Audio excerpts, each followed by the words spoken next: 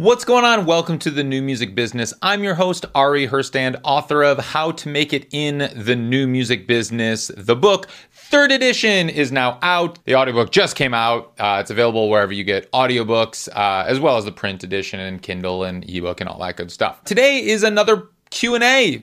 We got so many questions that came through, and if you'd like to submit your own questions, you can do that by getting on the email list. You can get on at aristake.com. We send out the requests for people to submit questions all the time, new episodes, all stuff about the new music business you're going to want to know. So get on the email list. Visit aristake.com. Get on that. You can find all of us that make the show happen at Ari's Take on Instagram, TikTok, and Twitter. You can find me at Ari Herstand on Instagram and Twitter. If you actually could just pause the show right now and leave us a 5-star review on Apple or Spotify podcasts, however you're listening to this, or give us a thumbs up on YouTube, that really helps. Click the follow or subscribe button right now so we come in your feed. Yeah, and if you're watching on YouTube and you notice that my fro is extra fro-tastic today, that is because I am preparing for Grassroots District, my 1970s funk soul immersive concert experience that some of you know that I've been developing and perform in, have the music for, all that stuff. We are performing at the La Jolla Playhouse's Without Walls, also known as WOW Festival in San Diego, April 28th and 29th. I believe all the tickets are sold out, but there is definitely a wait list. So if you're in San Diego and you want to come by, I would just come a little bit early and you'll most likely get on the wait list and be able to get in and see the show. It's a lot of fun. Everybody dresses up in 70s stuff, and there's storylines. I don't want to give too much away, but it's unlike any other experience you've ever had. I'll just put it that way. Yes, that's a bold statement. Yes, the 9-piece funk band is smoking hot, some of the best players you'll ever hear, but there's so much more. There's an underbelly to this, and you can kind of come explore and experience that with us if you'd like in San Diego. All right, let's kick into the show.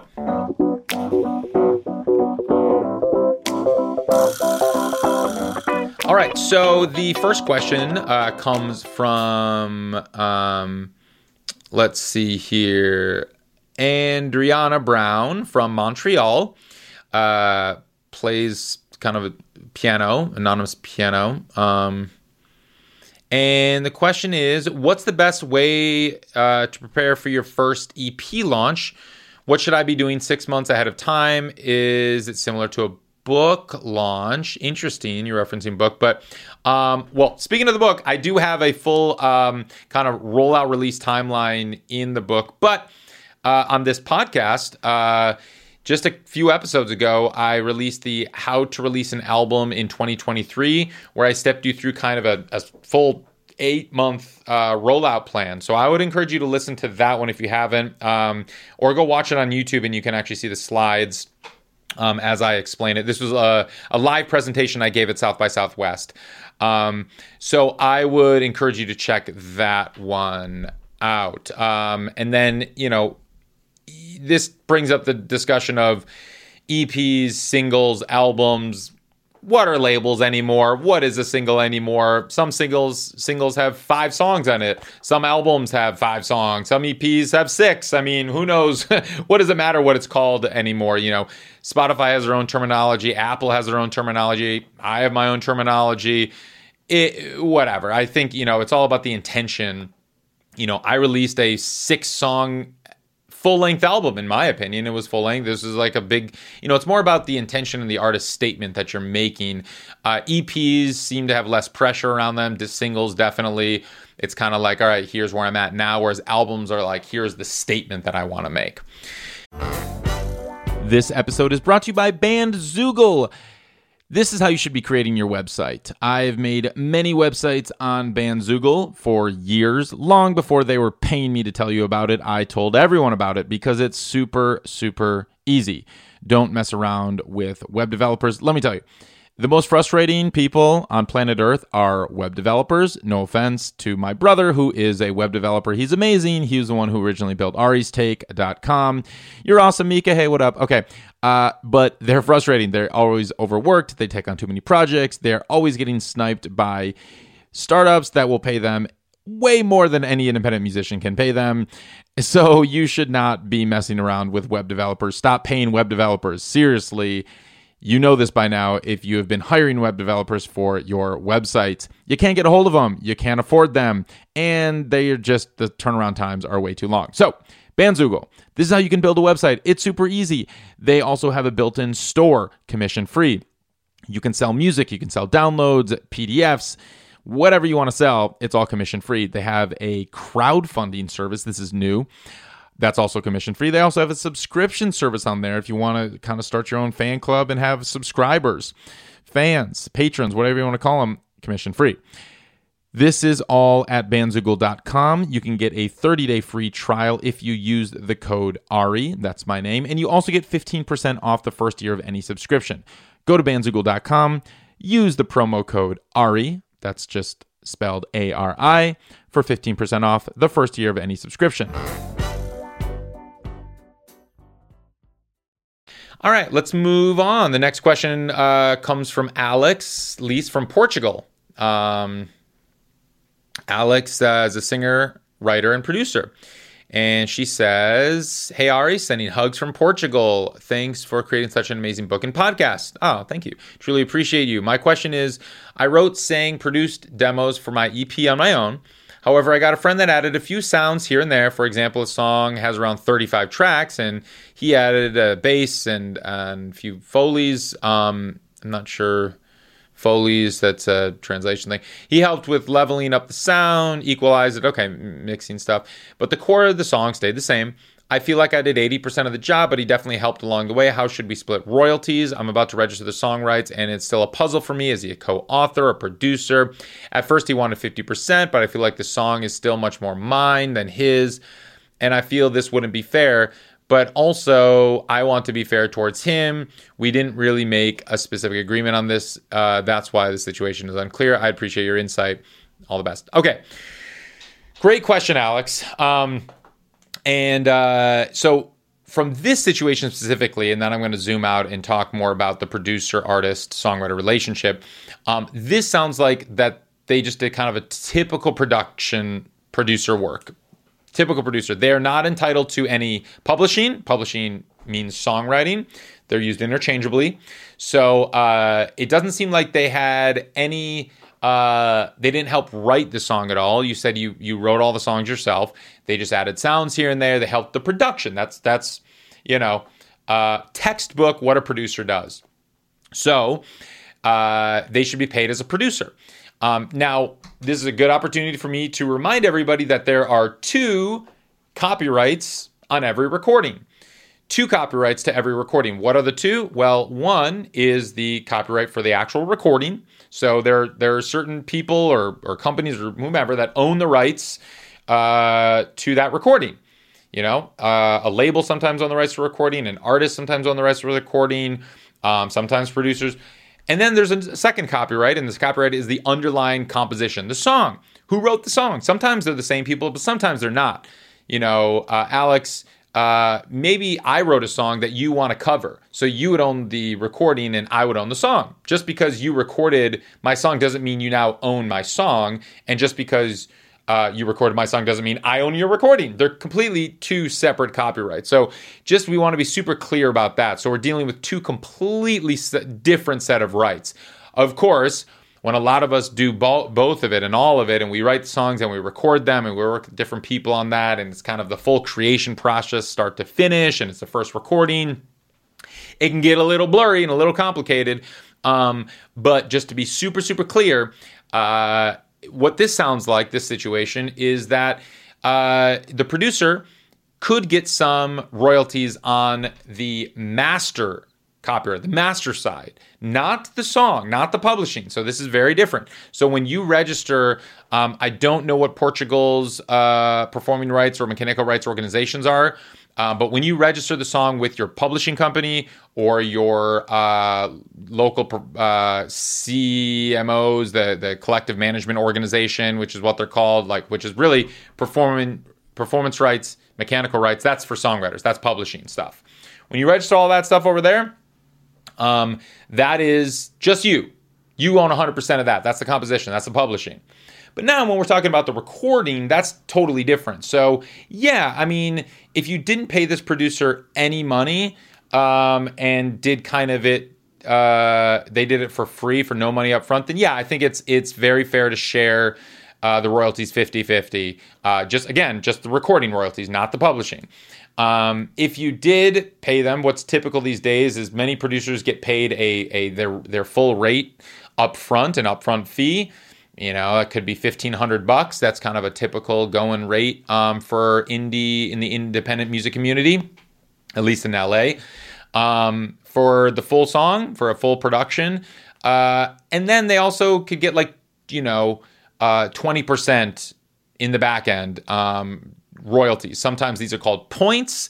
In a major label world, the point system is the producer gets 3 points or 4 points.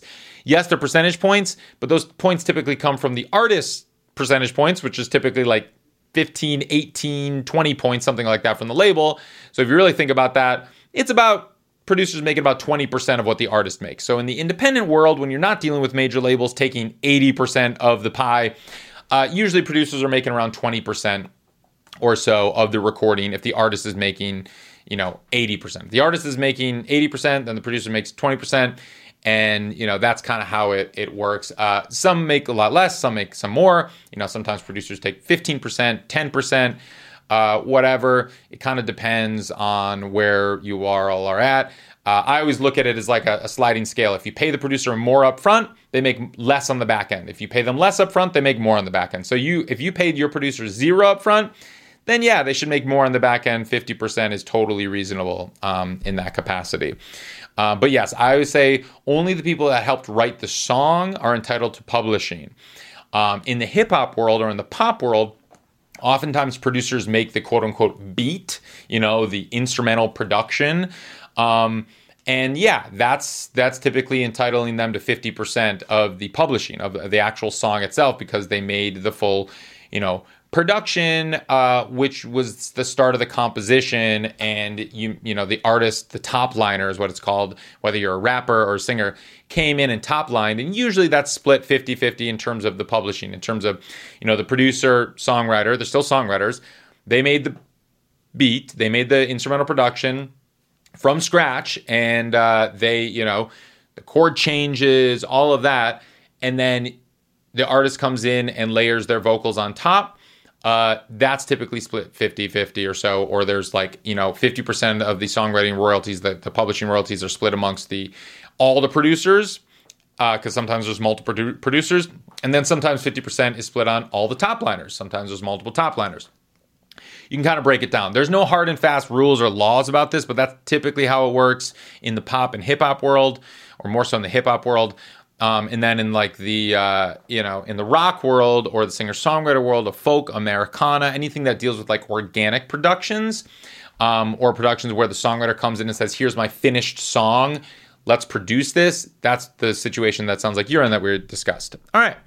Thank you for that question, Alex. Next question comes from Andrew from Poshcoat, from Victoria, British Columbia, Canada. Hi, Ari. I'm in a new band, and we have started gigging in our small city, as well as recording 10 tunes for a waterfall release. Awesome. You must have either listened to my presentation, my South by presentation, how to release an album in 2023, and learned what a waterfall is, or have read the new edition of my book, or just no, this is not my term. Waterfall releasing is very common these days. All right. My question is around planning the release schedule, as we are using a guy to mix our tunes that is giving us a good price by mixing us around the other work on his plate. Bottom line is that it could take at least a few months to complete the album's worth of music. Should we wait to start the release process until when we know the album will be finished, or start the process sooner before we actually know our album completion date? We would love to have material up to send people to, as we are building ourselves up locally. We, of course, want to build up our online connection with listeners as well. We do see some value in not being rushed, which allow us to build an organic fan base here at home. Thank you. I'm currently enjoying your book. Andrew from Poshcoat. All right. Great question. So what he's referencing, if you're not familiar with the waterfall release, it's essentially you release a song from the album in advance of the album every 4 to 6 weeks or something, or some people do it sooner, some people do it a little bit longer, but that's about it. It's almost every month or so. and you waterfall. I mean, you build the album. So it's kind of like single number one, you release, a month later, release single number two. But on that single, you also have single number one included there to get people, who are just being sent to that single more to listen to. Then single number three comes out a month later, et cetera, on and on. So a lot of people are waterfalling these days. It's meant for the algorithm, for the Spotify algorithm. And yeah, Spotify and streaming and likes regular releases to help the algorithm. And also, your fan base. It's like something for you to talk about. It's like having regular releases is really important. So if you have 10 songs, I encourage everyone to waterfall that or just release, maybe all 10 as singles, or maybe release 5 or 6 as singles in advance of the album if you're releasing an album or something like that. Now, getting to your question. So this deals with the project management iron triangle, which is good, fast, cheap. You can only pick 2. Which 2 is it going to be? Good, fast? Cheap, fast? It ain't going to be good. If it's going to be good and cheap, which it sounds like yours is, it's not going to be fast, which we know that. So I understand the predicament you're in. I would encourage you to set deadlines and manage expectations. So, if they're doing it seriously for free, well then, yeah, you can't really set deadlines because they're doing you a favor here. I wouldn't recommend that. I would recommend paying something. So at least there's some understanding in some verbal contractual understanding that, you're paying them for a service. Even if it's below their normal rate, you're still paying them, and then they can be held to some standards. And so I would always set expectations and be like, all right, we're going to pay you half your normal rate or whatever. And, they can make up whatever their quote unquote normal rate means, but whatever, you agree on a rate. We're going to pay you $200 a song to mix, which is cheap for most mixing engineers. They're like, all right, that's well below my normal rate, but I'll do it for you. But then you can say, all right, let's set deadlines. So first song is going to be by this date. Next song will be by this date. Set those deadlines. Honestly, you need these expectations. And then check in with them a couple weeks before. Hey, I'm in touch with the mastering engineer. Just want to make sure we're still on track for our June 15th deadline.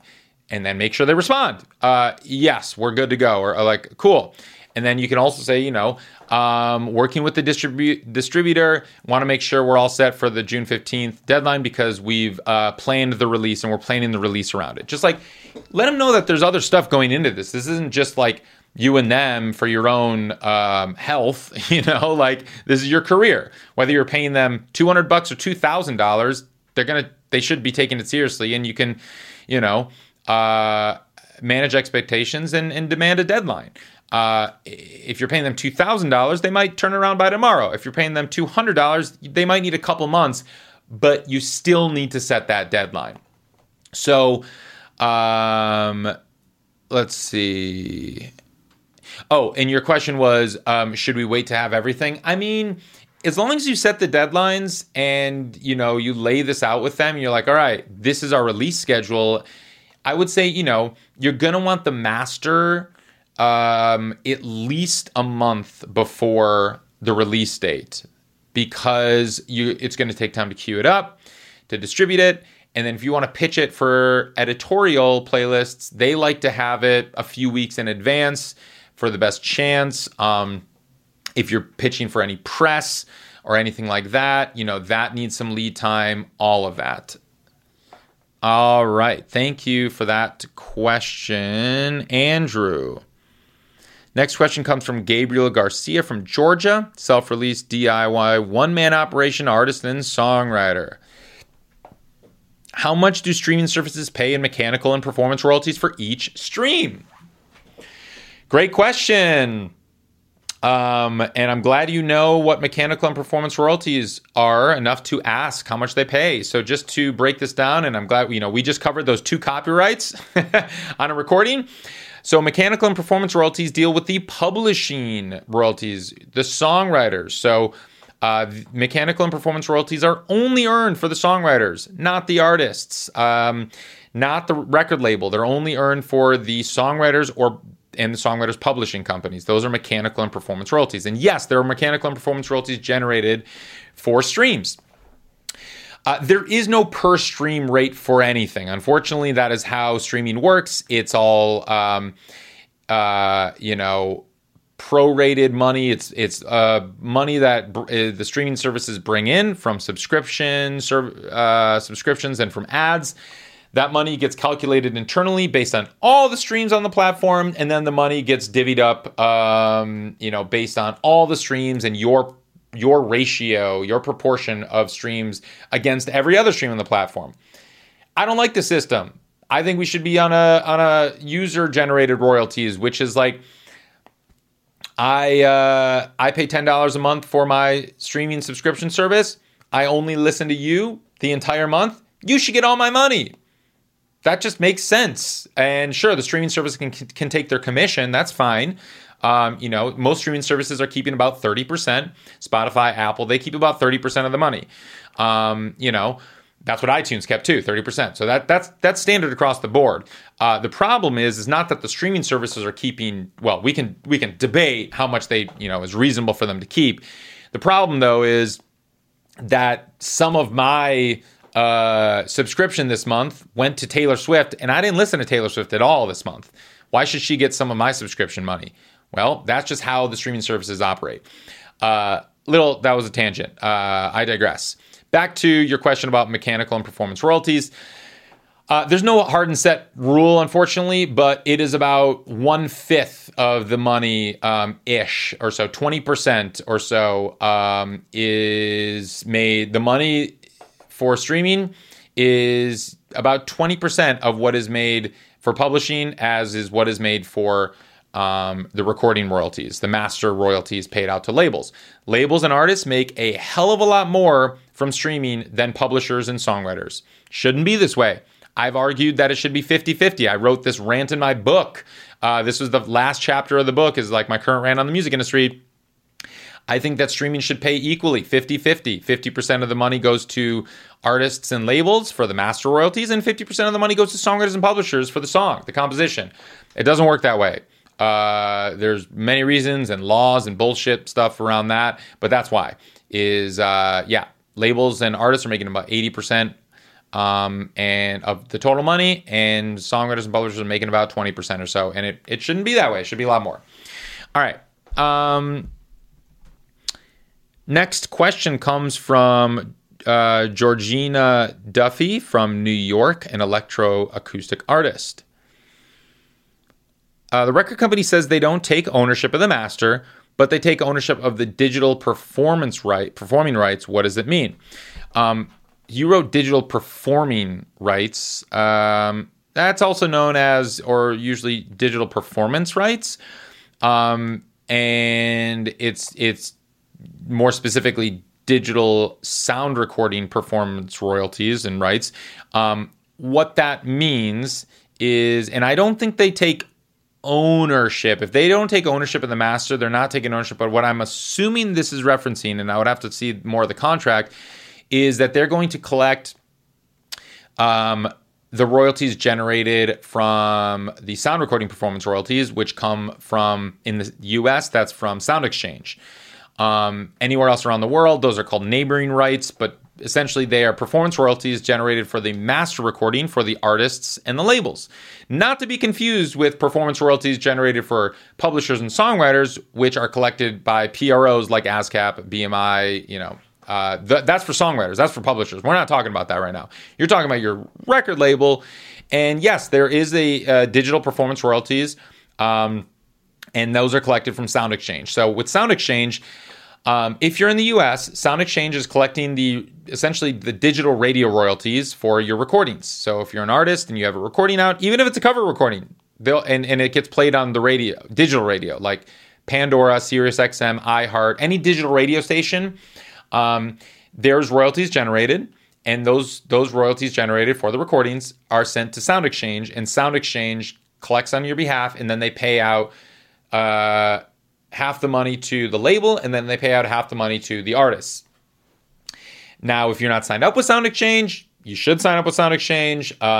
If you don't have a record label, you can click the both button that you get both payments. If you do have a record label, the record label registers the label portion, and then you still need to register your portion as the artist. This is a nice moment to plug the registration, royalties, and release Ari's Tech Academy course. I step you through all of this, and I screen share how to register for Sound Exchange, what all these royalties mean, how to collect all the royalties. Sound Exchange is one place that you need to be collecting from. So if you want to collect all your royalties, I would encourage you to join us in the registration, royalties, and release Ari's Tech Academy course. Just go to aristechacademy.com. There's a link to it there. Real quick, I want to let you know about Too Lost. Too Lost is a new distribution company to the space, and let me tell you, I am very impressed with them. I got a full deep dive demo with the founder, and yeah, they're very innovative, and when you come into the distribution space at this stage with how crowded it is, you better be innovative, and they are. Yes, they will get your music out to Spotify, Apple Music, all the places, plus 450 other outlets around the world. They do not take a commission. This is why 300,000 artists and labels have already used them. They've already distributed 7 million songs. They offer payment splitting, and they don't charge your collaborators for this service, for the payment splitting. They will just pay your collaborators directly for free. They have publishing administration with BMG, so you know it's legit. A lot of distributors have fallen into trouble with using some other less than legit pub admin services. Well, Too Lost is partnered with BMG. You know it's legit.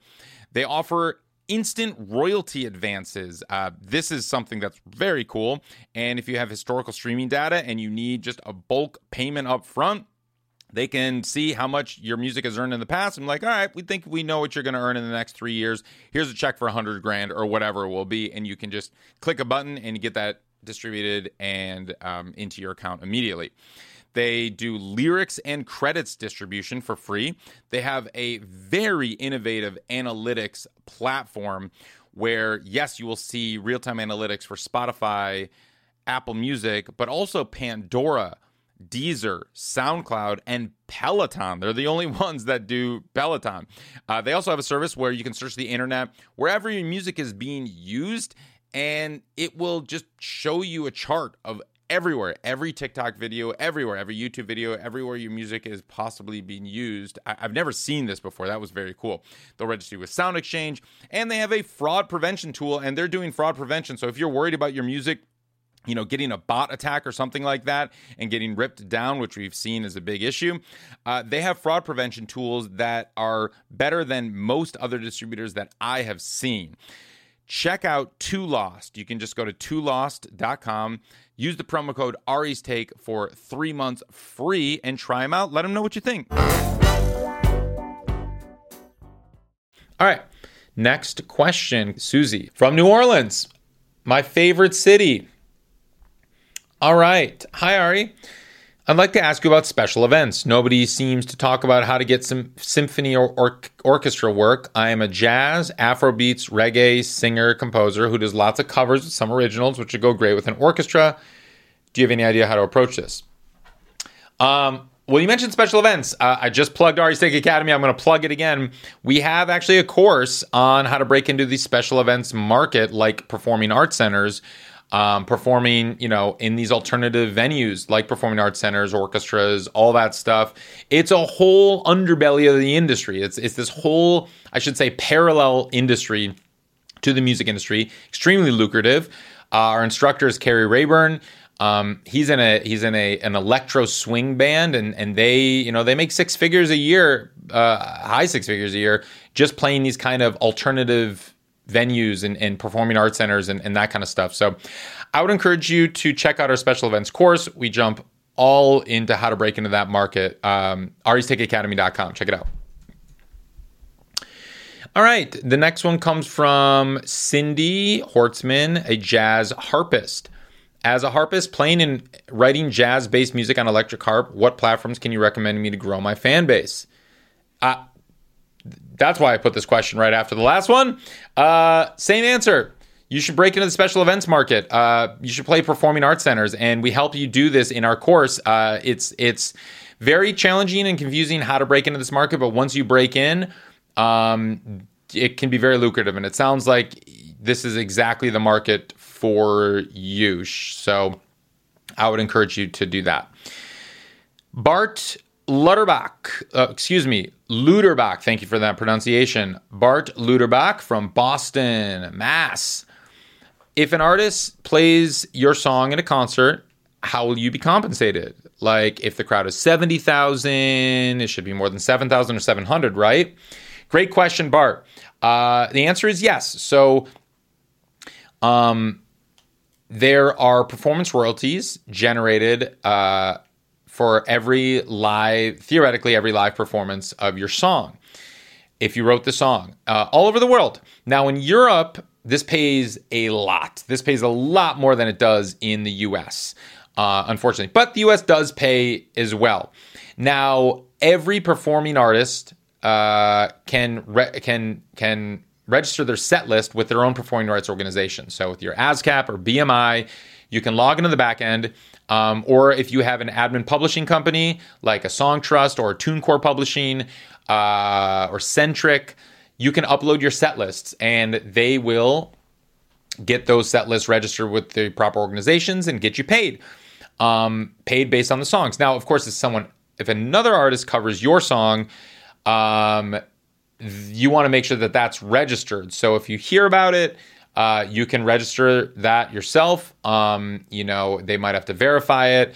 A lot of these organizations will track like the top 300 tours and track all their set lists, but there's thousands of tours, of course. But it can be very lucrative. You can make a lot of money from it. So you're just going to want to make sure that if your song is performed in a big space, in a venue or any venue, I mean, even if it's a small venue, 100 cap, 50 cap, whatever, you're still register that set list. You're going to make some money from it. It can be worth it. All right, next one comes from Murray Bond, also known as Rock and Roll Johnny Bod. Murray Bod, also known as Rock and Roll Johnny Bod. Songwriter and frequent live performer in New York City bars and clubs. All right. Question is, how can I get contact information of music publishers that will accept my submission of recordings and lyric sheets of my original compositions for which I hold the copyright? If the useful publishers do not accept unsolicited recordings, how do I find a useful agent who has the ear of established music? Okay, so let's just break down why you would want a publisher. So unless you are an artist that is getting millions of streams already, or you have songs, you have hits on the radio, not like you got a song spun once on the local radio station. We're talking hits. We're talking big money being generated from this. Or you are making good money from sync, getting your music on TV shows and whatnot. Then the only reason a publisher would sign you is if you are writing undeniable hit songs that other artists will cut. So there's two reasons that a publisher is going to sign you. One, if you, the artist, are generating a lot of revenue currently from your own catalog of songs that you wrote, or two, you are such an undeniable pop songwriter that they are sure that they can get your songs cut by pop artists. Because that's the thing. That's the publishing industry. The publishing industry right now, especially with major publishers, but even some of the big indies, is it's about the money that they can make from the compositions, from the songs. If your songs aren't making any money, there's no real reason you need a publisher right now. Why would you need a publisher? You can just hire an admin publisher like a Song Trust or a TuneCore Publishing or a Centric to just collect your royalties. A publisher, a hands-on publisher that's going to actually, give you in advance some money up front. Maybe they're going to own part of your catalog, or they're going to at least license it, and they're going to take a healthy commission, 30%, 50%, something like that. The publishers, they'll work with you because your catalog is going to generate money, a lot of money for them. That's going to be worth it for them. Or they think because hands-on publishers will put you in the room with other hit songwriters. They create sessions that way, get you in touch with producers, or if you're a producer, they put you in touch with songwriters. And then they shop your songs around to pop artists looking for songs. So, Rihanna's coming out with a new record. She needs, she's going to consider 40 songs that she doesn't write. And so they're going to send the songs to her, and maybe she'll add her, taste to it. But yeah, those songs, every pop songwriter these days, for the most part, when you look at the credits on it, virtually every pop song out in existence right now, there's multiple songwriters on them. Multiple songwriters. Sometimes the artist is in the room writing with those songwriters, and oftentimes publishers put their songwriters with that artist. That's how it works. That's how you get the credits. Sometimes the artist isn't in the room. If you're a superstar, Beyonce's not typically in the room. They usually send her the song.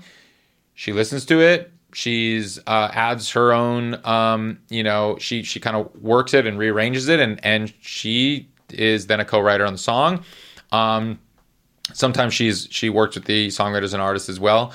I'm like afraid. I don't know if you've been watching. This is a little digression. I don't know if you're watching Swarm right now, the TV show, but like I mentioned Beyonce, and all I can think about is the Beehive is going to be coming after me, like Swarm, and there's going to be some young woman that's going to come in and smash me in the face with a skillet. I love Beyonce. No, I really do. I am a really big fan. But don't come after me, please.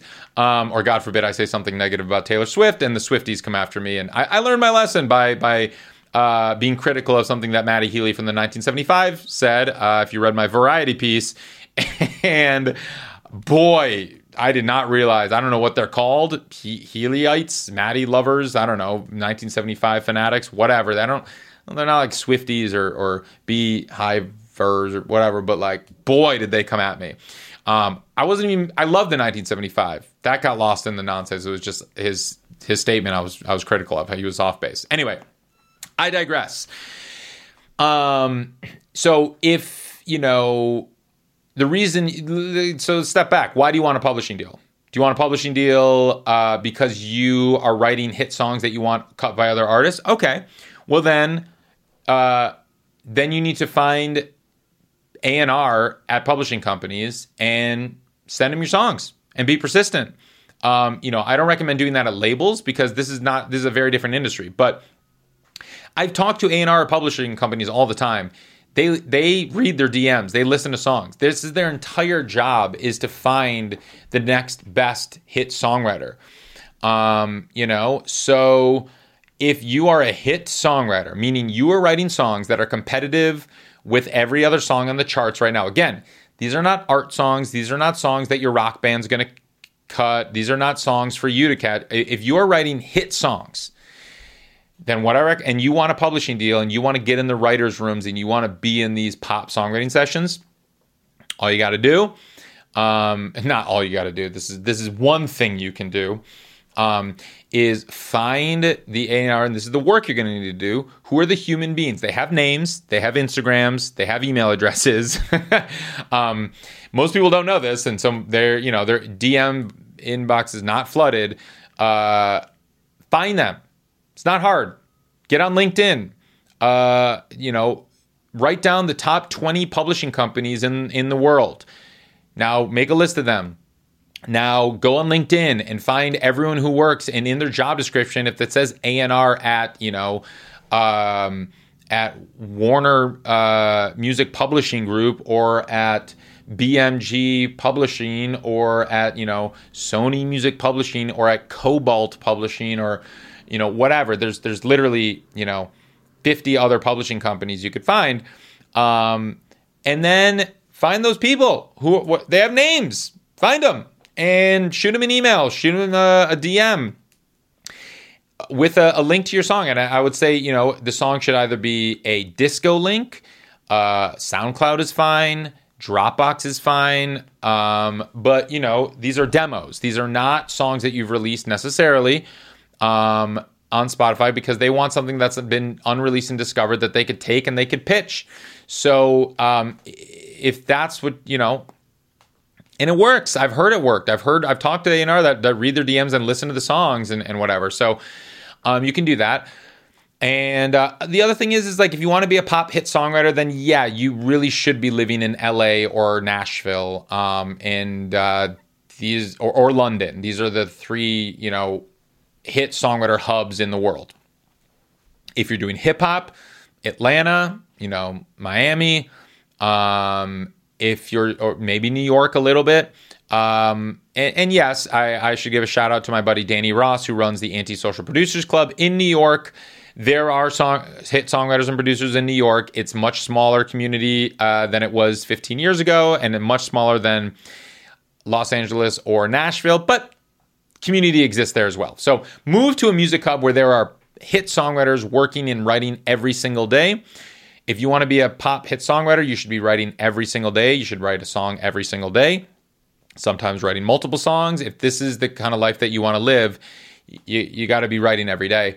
And then you got to move to a music hub where you can start meeting other songwriters, showing up to songwriter nights, songwriter sessions, songwriter rounds, and get into a writing session with everyone and anyone. Literally in LA, it's kind of like you meet someone and it's like, yeah, sometimes you say, oh, we should, the two in the music community is like the two phrases, like, oh man, we should go on a hike sometime. Everyone in LA just goes on a hike. It's like going for lunch or coffee in any other city. Let's go on a hike. And then that's like an icebreaker, and you get to know each other. Or like, let's write a song together sometime. You see each other at a songwriter night, songwriter session. Hey, let's get together and write a song.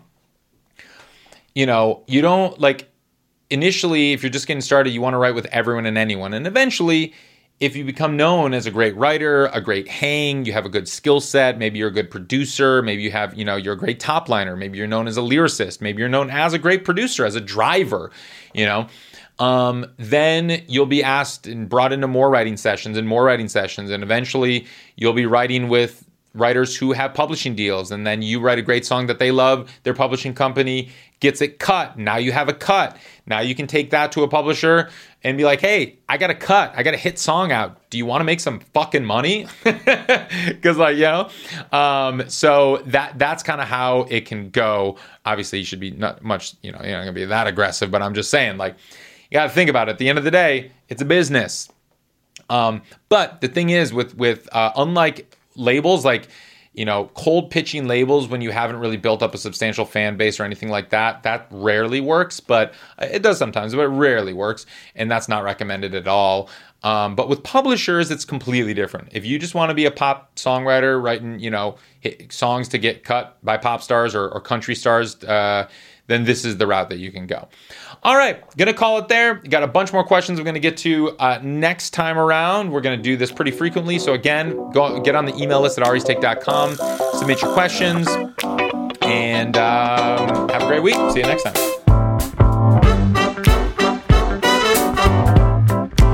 Today's episode was edited by Maxton Hunter, theme music by Grassroots District, and produced by all the great people at Ari's Take. And once again, quick shout out to my partner, Bandzoogle. You can design any website on Bandzoogle, get 15% off and a 30-day free trial by using the code ARI. That's bandzoogle.com. Use the promo code ARI. All right.